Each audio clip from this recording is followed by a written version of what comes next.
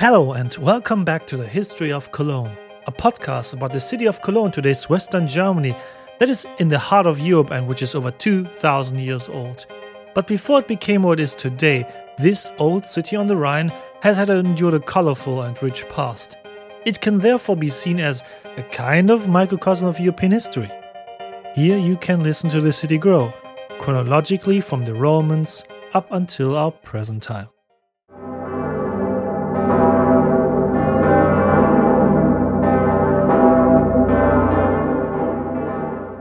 In the last episode, we talked about how the dynasty change in the East Frankish Empire happened and how Cologne was part of East Francia again after it had been parts with early medieval France.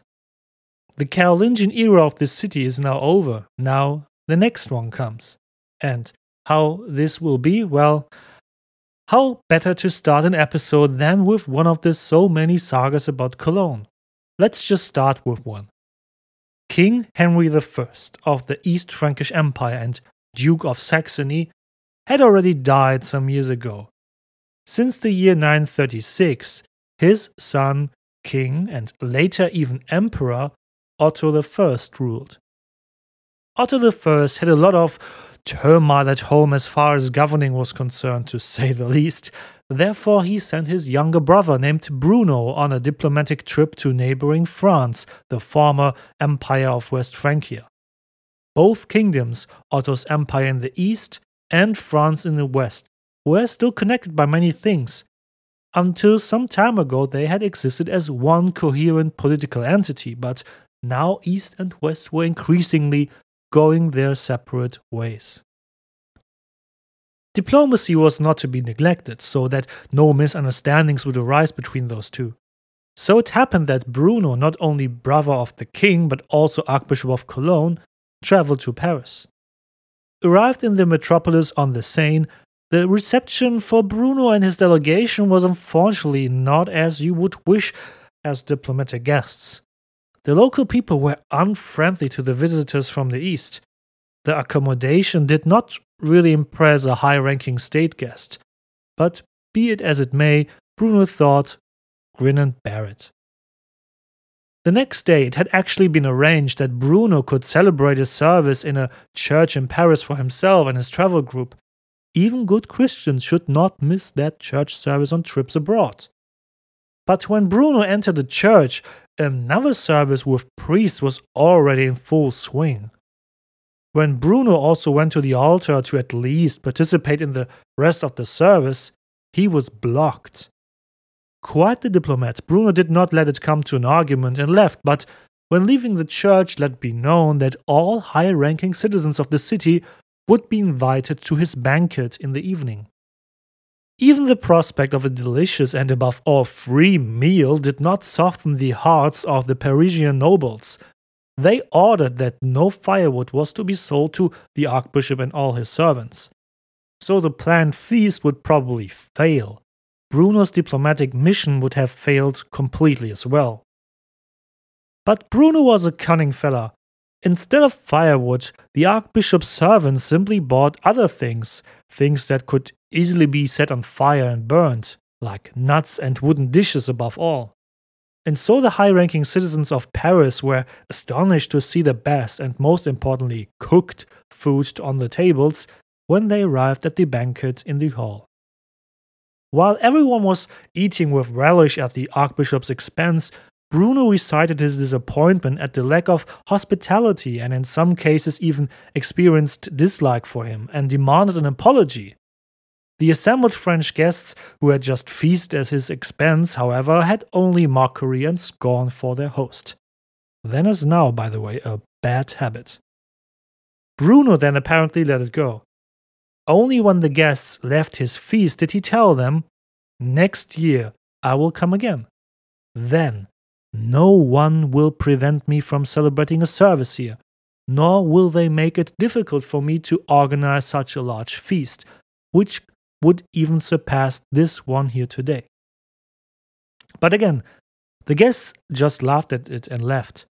What a nutcase this Archbishop of Cologne was, they thought. Well, a year later, Bruno stood before Paris again, with a mighty army. His soldiers entered the city, which they attacked by storm, destroying the houses of those who had wronged Bruno a year earlier. Now, no one stopped him from finally being able to hold his service in the same church as the year before. And with the captured treasures of the rich citizens of Paris who had offended him, Bruno and his army treated themselves to a feast that, after their imminent departure from the city, there was no firewood to be found afterwards. That was the legend of Archbishop Bruno of Cologne and his journey to Paris. Or better said, 2 journeys. I hope I do not have to repeat that this is a legend. On the contrary, the real Bruno of Cologne actually had a very good relationship with France. But we will come to that later.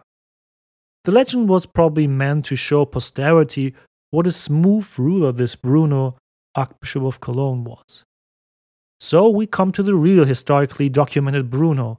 His work is closely connected with his older brother, Otto I, king and later emperor of the East Frankish or then Holy Roman Empire.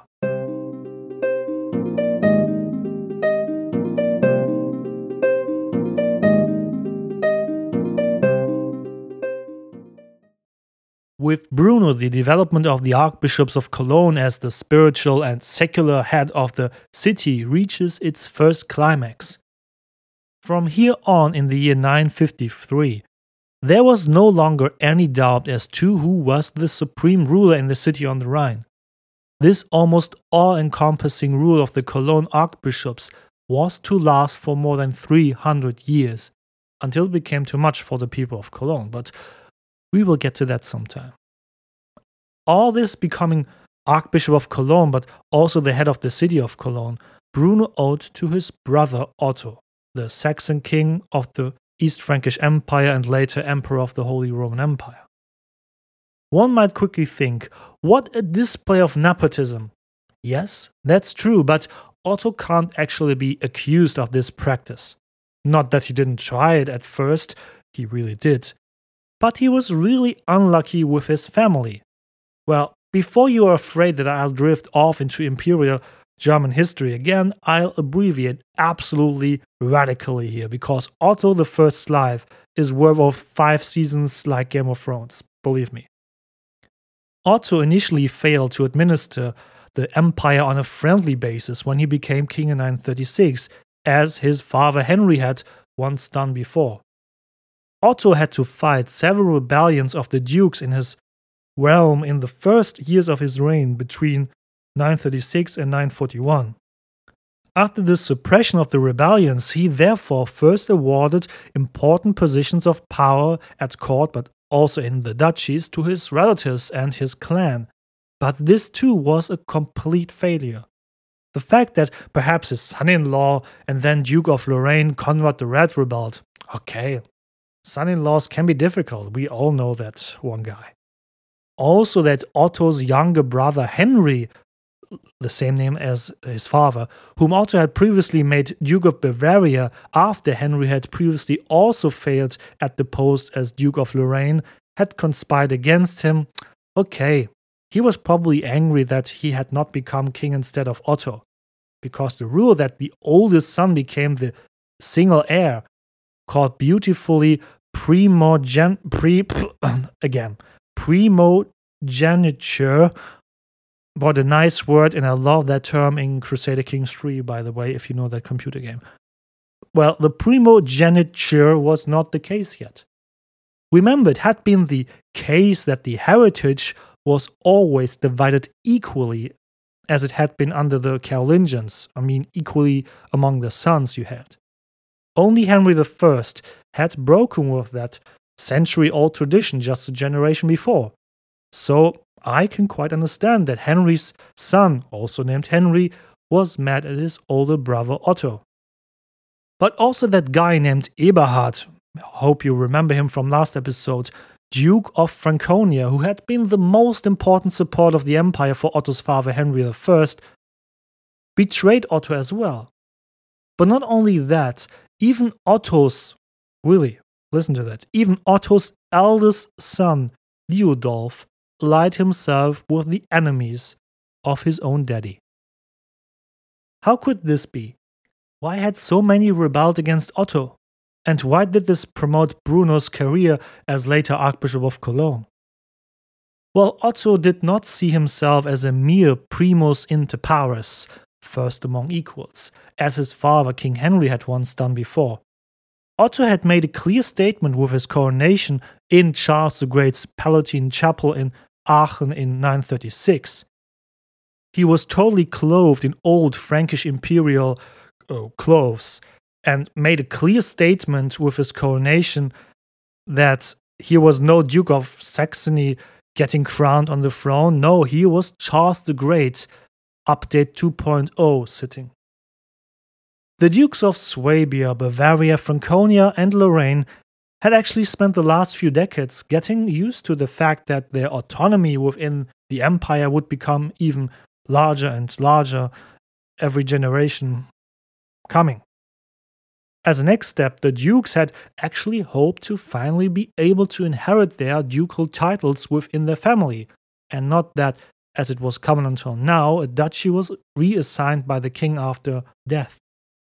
A runaway duke of things named Otto, who saw himself as Charles the Great, update 2.0, and wanted to strengthen the central power of the kingdom again, that was not exactly what the dukes had hoped for.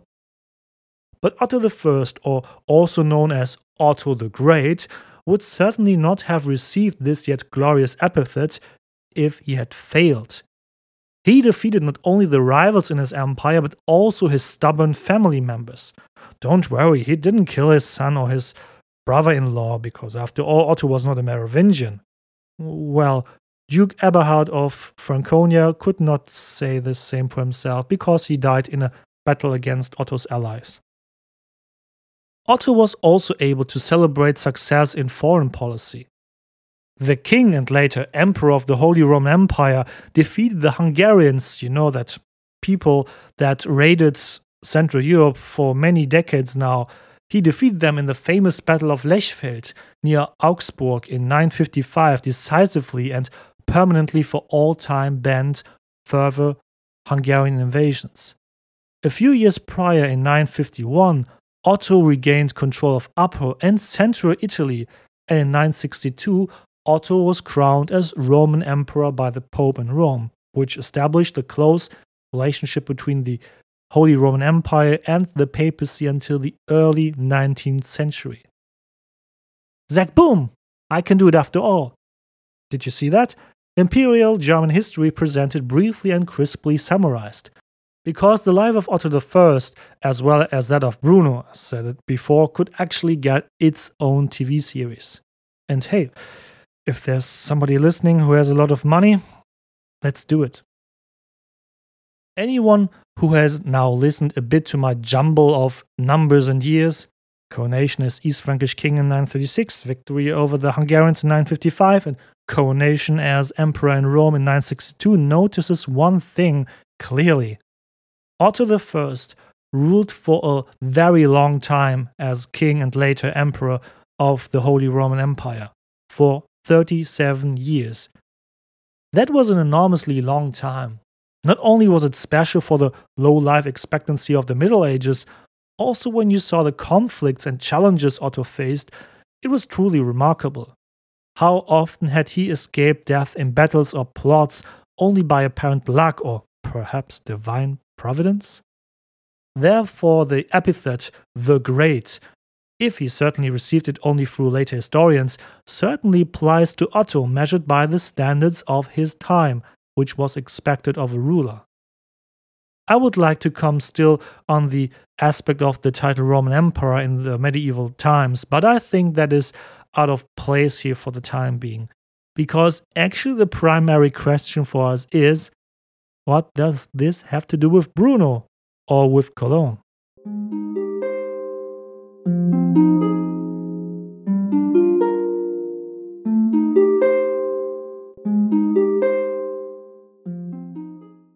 In the history of the city of Cologne, important rulers had often had a local best buddy who helped them here on the Rhine.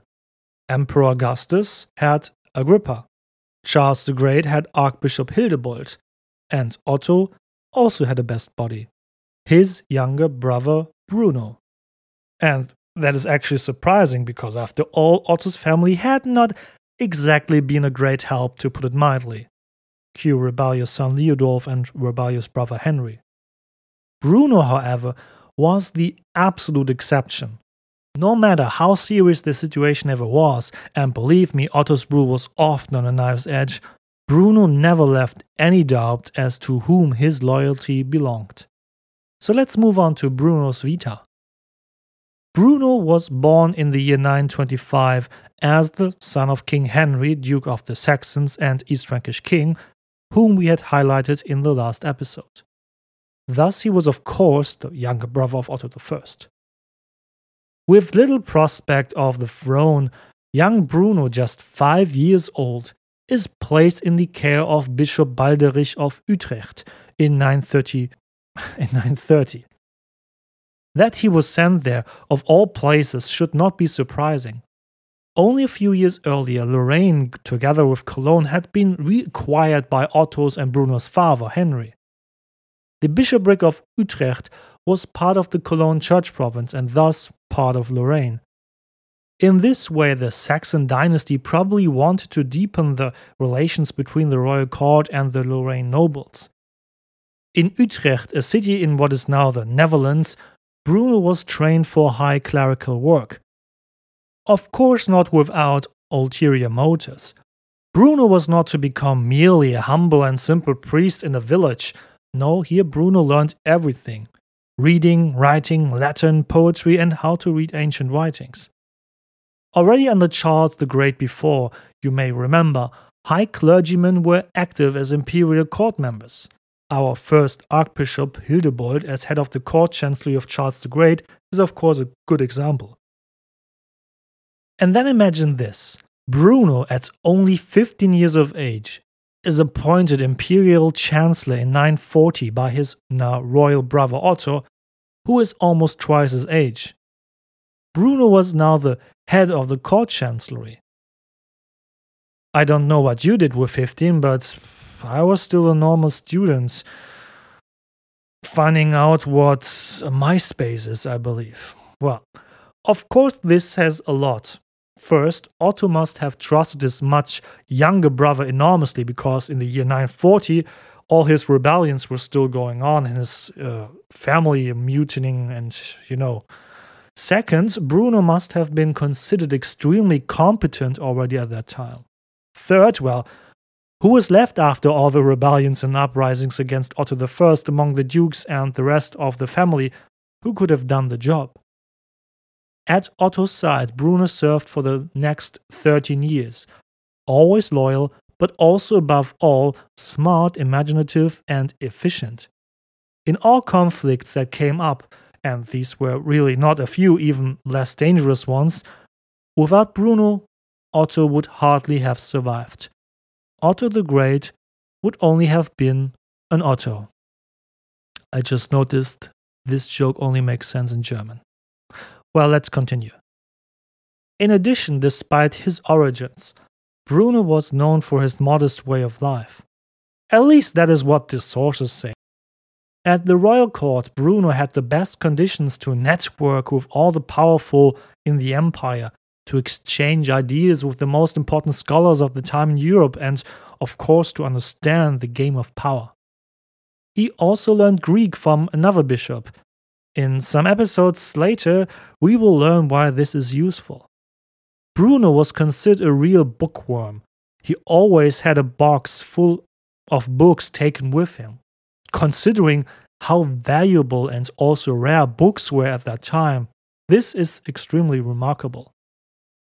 And so King Otto let his younger brother Bruno participate in a new system of rule, which he had actually designed precisely because he could not rely on many secular rulers such as dukes, counts, and also his own family. Think about it. Who could be left? A family as well as secular nobles were no longer reliable in Otto's eyes. That's right, the church with its bishops and priests. This new system is affectionately called Reichskirchensystem in German, or imperial church system, or imperial church policy in historical research. But the term is not entirely uncontroversial among historians nowadays. According to the critics, neither would this system have been accurately described in historical sources, nor would this system, if it existed at all, have been as pronounced in this period of the 10th century as it was in the 11th century. Well, historiography is great, isn't it? So I would like to choose a middle course here.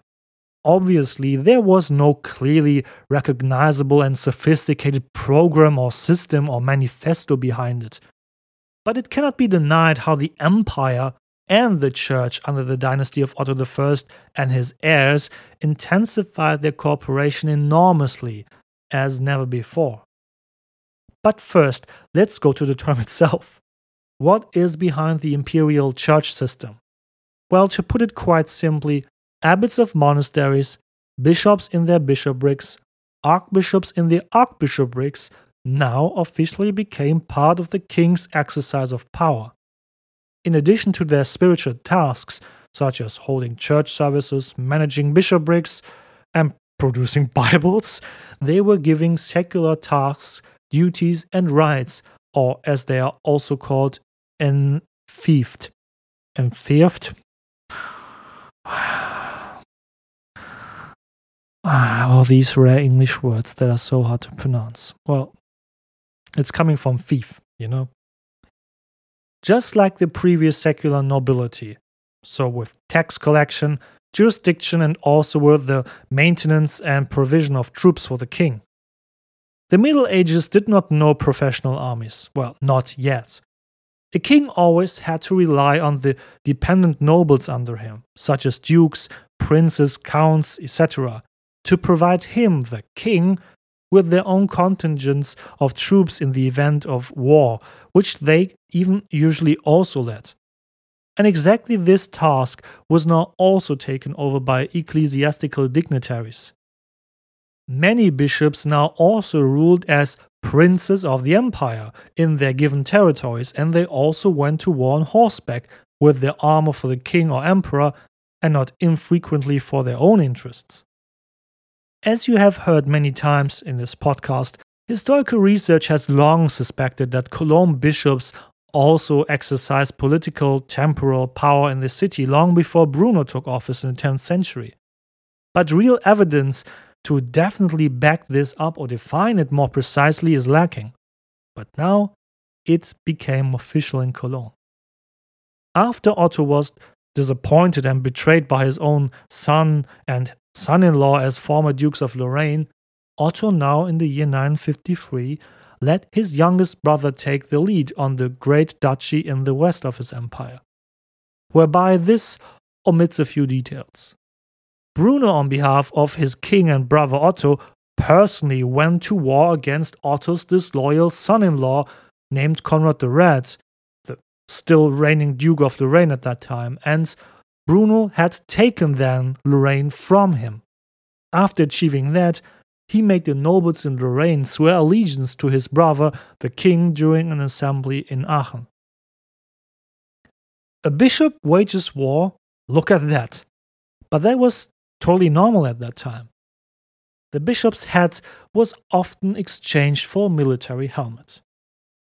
Consider that the Duchy of Lorraine was once a kingdom in its own right just 100 years earlier, with rulers mostly named Lothar. That's why it got its name.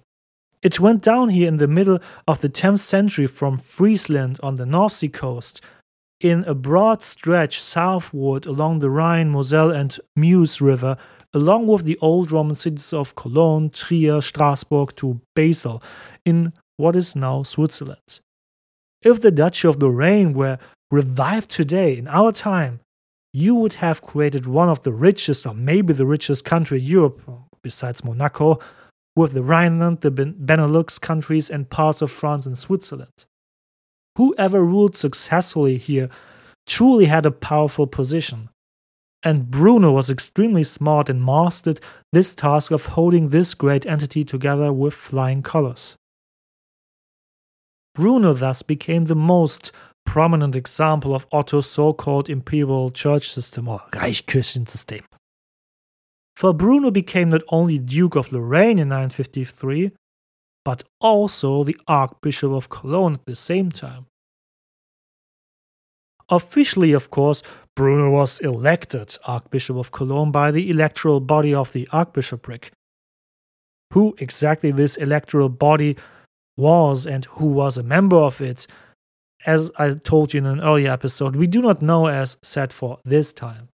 Probably there were high clergymen, perhaps even some noblemen from the region who took part in the electoral assembly in Cologne. Furthermore, the talk here was of clergy and people, without saying exactly who that was at all. However, it is undisputed that the older brother Otto I did everything so that his younger brother got this bishop's chair in Cologne. In May of the year 953, Otto himself had been in Cologne and had probably arranged everything for his little brother, if you understand what I mean. Well, the Middle Ages were far from the concept of separation between church and state.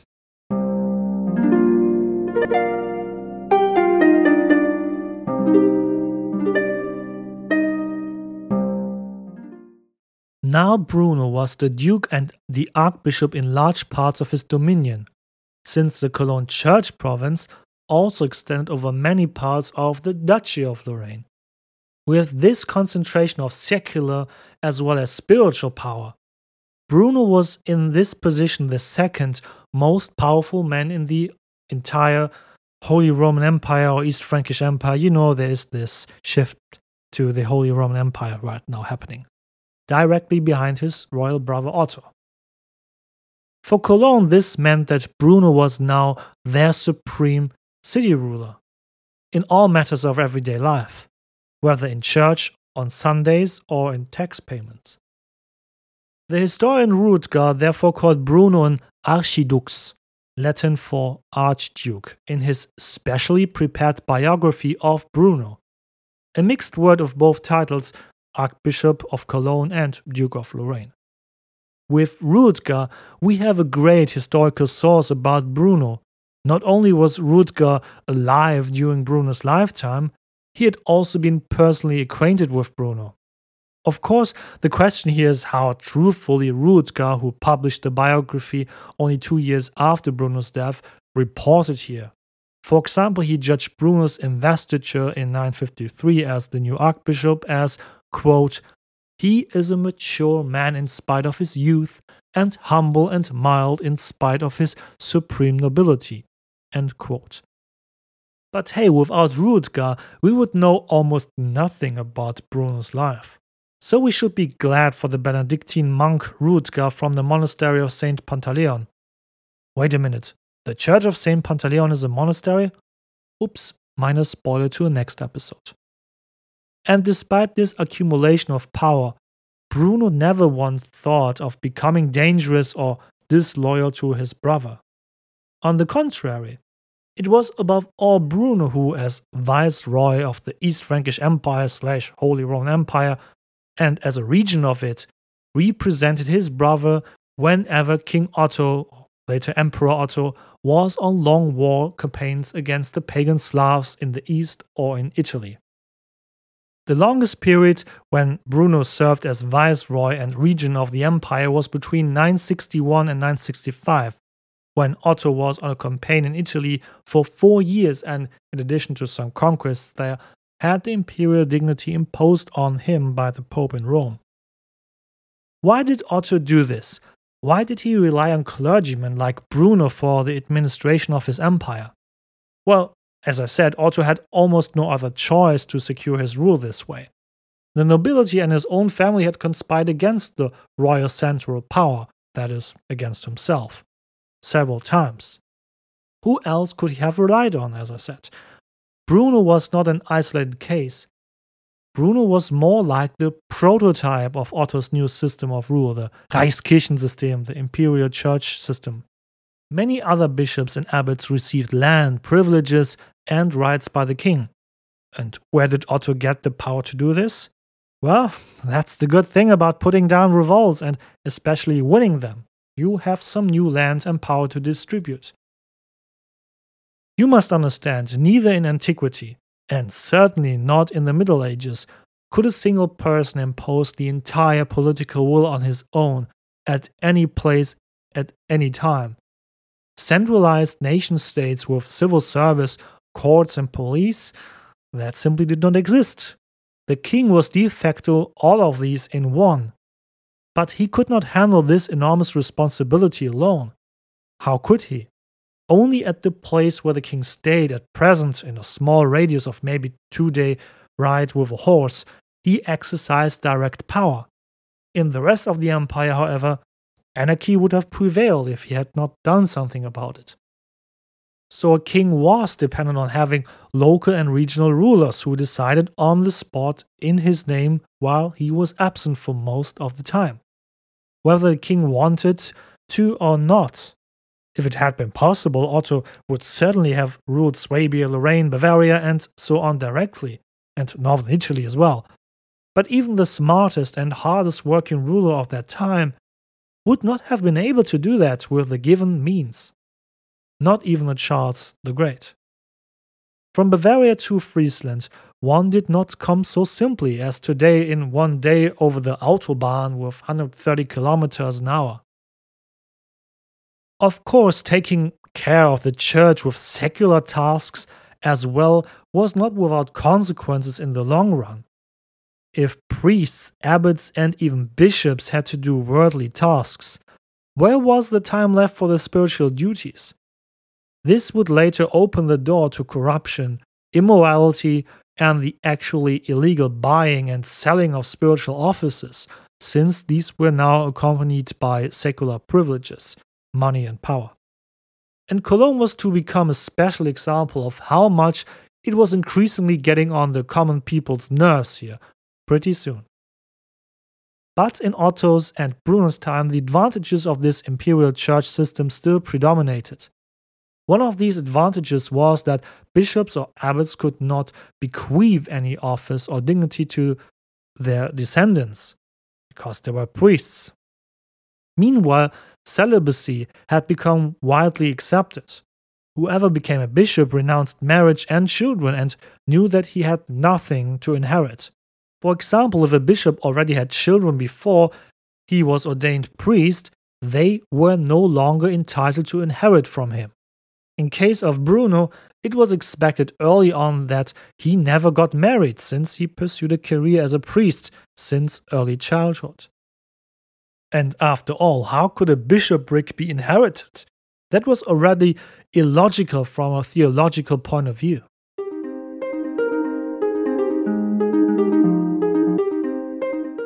Now, it was one thing for Bruno to be appointed Duke of Lorraine. As a native of Saxony, he thus entered as a new ruler, a region which had once, together with the local nobility, quite self-confidently alternated between the West Frankish Empire and the East Frankish Empire, and had even been independent for quite some time. And especially with Bruno's predecessors as Dukes of Lorraine, had rebelled against Otto. But Bruno was, and I know a historian is not supposed to praise historical figures, a kind of administrative and military Wunderkind.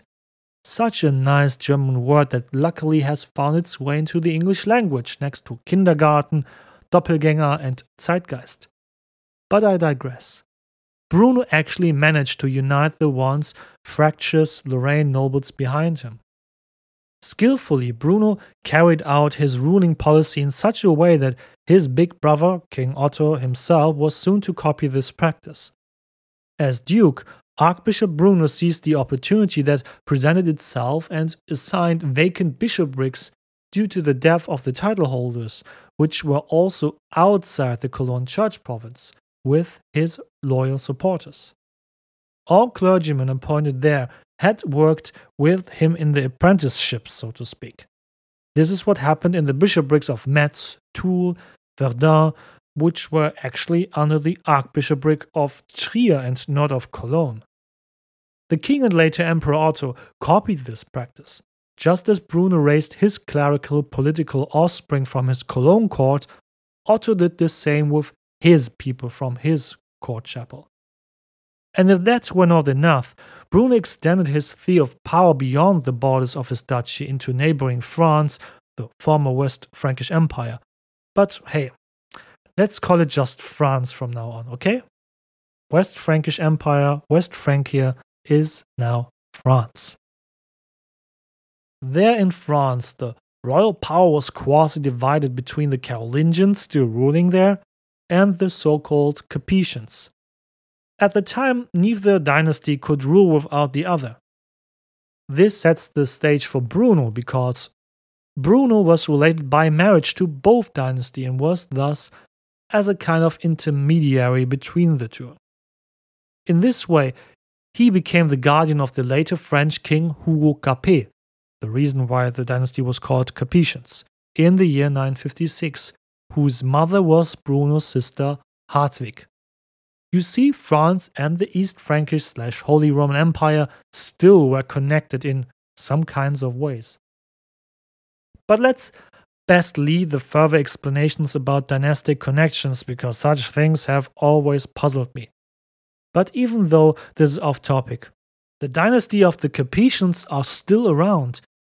They changed the dynasty name several times and split up, and some of them lost a few of their heads in France during the French Revolution, but up until 1848, all French kings were descendants of this Hugo Capet that was taken care of by Bruno.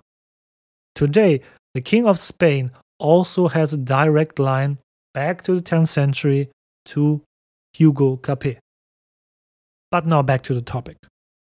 The direct proximity to France in the west of Bruno's domain made it all too logical that Bruno often traveled there to conduct diplomacy on behalf of his royal brother. Not only we, as people of the 21st century, find it strange that an archbishop also went to wars or diplomatic trips personally as also being a duke. Not a few contemporary witnesses criticized this development. But since, according to the historical sources, Bruno, despite all his secular duties as a duke, exercised his episcopal office with bravura, just as a pious man. So the criticism never became threatening for him. As a high clergyman, Bruno promoted spiritual education.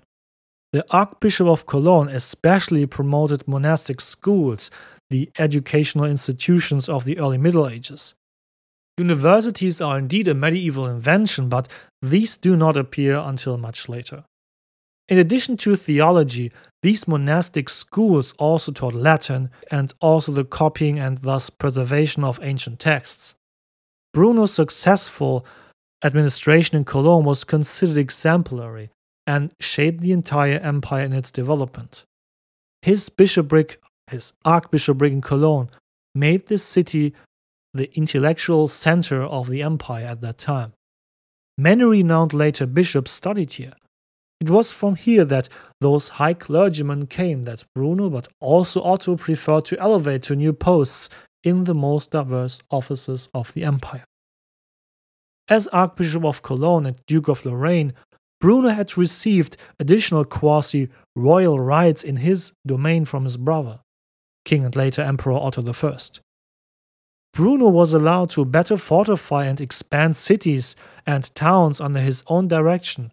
He could also freely dispose of market rights and the right to mint coins and did not have to first obtain permission from the king.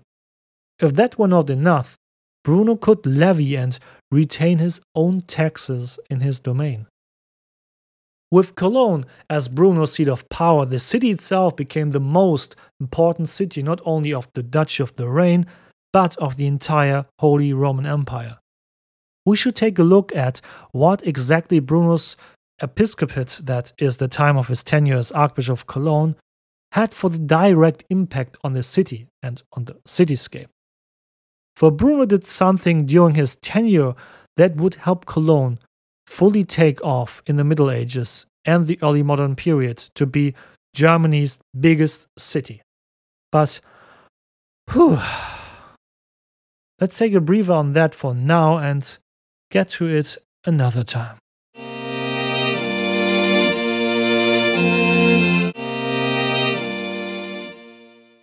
we will come back to Bruno.